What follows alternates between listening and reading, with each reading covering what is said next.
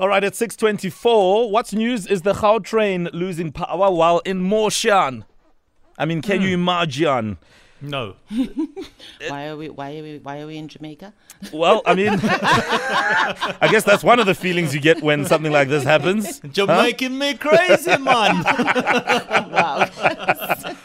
So, I mean, of course it happened yesterday. And what do we know? Well, we know that according to the Gautrain operator, Mbombela, they say that load shedding was not the cause of the trains being stuck, but instead the train had experienced a failure due to an overhead power line that was damaged.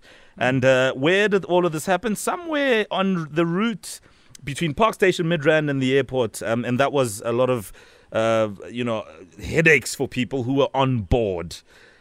Darkness in the tunnel, etc., etc. I mean, and I can understand why everybody thought it was load shedding. I can completely understand. It just kind of happened at the same time there was load shedding in the areas, you know. I know. Yeah. Well, there was a passenger amongst many who was there. TP's been speaking, and TP has a second to tell us about this experience. I don't know when I've ever heard of a Gautrain in this situation, but maybe you have. Let's speak to TP. Good morning. Good morning. How are you doing? I'm very well, and you?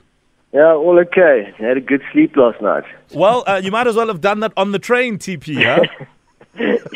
Yeah, no, it was a bit too hectic to catch a nap, but yeah, it was quite an ordeal, but glad we got up there. Yeah, I mean, let's talk about this ordeal. First of all, which part of the route were you on, and are you an original Gautenger, Joburger? No, well, I'm from the Eastern Cape, but I've lived in Joburg for 4 years now. And I was coming back from the airport, so I was in the Eastern Cape, and I was making my way back from Tambo to Sandton. And then I think we left Marlborough Station, and then as we got into the tunnel to go towards Sandton, the train just stopped. And then you were like, okay. But the carriage that I was in, there was only like 4 of us in there. So when the train came to a halt, we were like, okay, this is a bit weird. And then we're like, after like a minute or so, I looked at the passengers and we were like, is this because of the load shedding?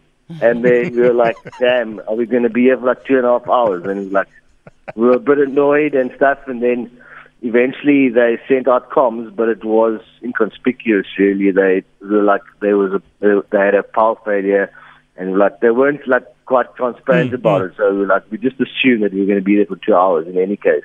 And it was completely dark in that carriage. No, so the lights were on for like the first hour of the thing. Wow. And then then halfway through they said they're going to turn off all the lights, but luckily when they did, they opened up one of the doors in the carriage, but the tunnel was also well lit because the tunnel has like lights on the side of them. So yeah, the train was dark, but the tunnel was lit, so we were fine in that regard. Hang on. I saw videos of people running towards buses, sort of somewhere in Sandton, I think it was. Did you have to walk through the tunnel? Yeah, we did, but luckily for us, it wasn't a long trek because we basically jumped onto another train that was on the tracks next door. Damn. So you pretty much. So we got out the train, I probably walked for about 200 meters with my luggage. Luckily, it wasn't longer than that. And then we jumped onto the train next door. So we went to this door in a wall, and got out via that. I'm just thinking, if I've been put through on a deal like that, I deserve a bottle of something. Were you guys compensated in any way? Or did they do anything to make you feel better? Or a refund? Credit you a trip? Or did anything happen?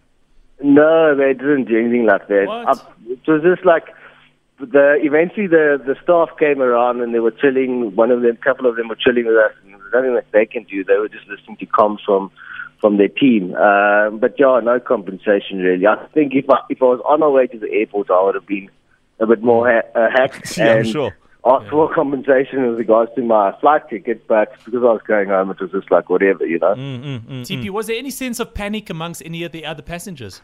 No, there wasn't. I think if the train was fuller, there could have been a bit of panic, but because there was like 4 or 5 of us, it wasn't really, Actually, we actually made some friends and started speaking to the people on the train, and one guy was busy on his laptop, the other lady was chilling we were just chatting. So yeah, I think it was because of that. If I was alone or if there was a lot more people, then it would have been a bit of a more hectic experience. I'm sure. And some of us who watch a lot of train hijack movies, trust me, I would have had a lot of stuff running through my mind.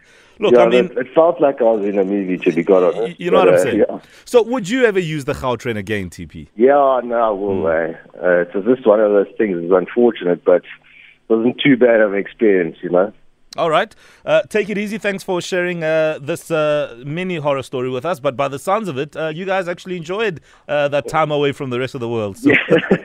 Yeah, no. Cool. Thanks for having me. All right, man. Take it easy. TP, one of the passengers on board. Is that the worst place to lose power, on the Gautrain while en route wherever? You know? Is that like the so. you know, what's the worst place to lose power?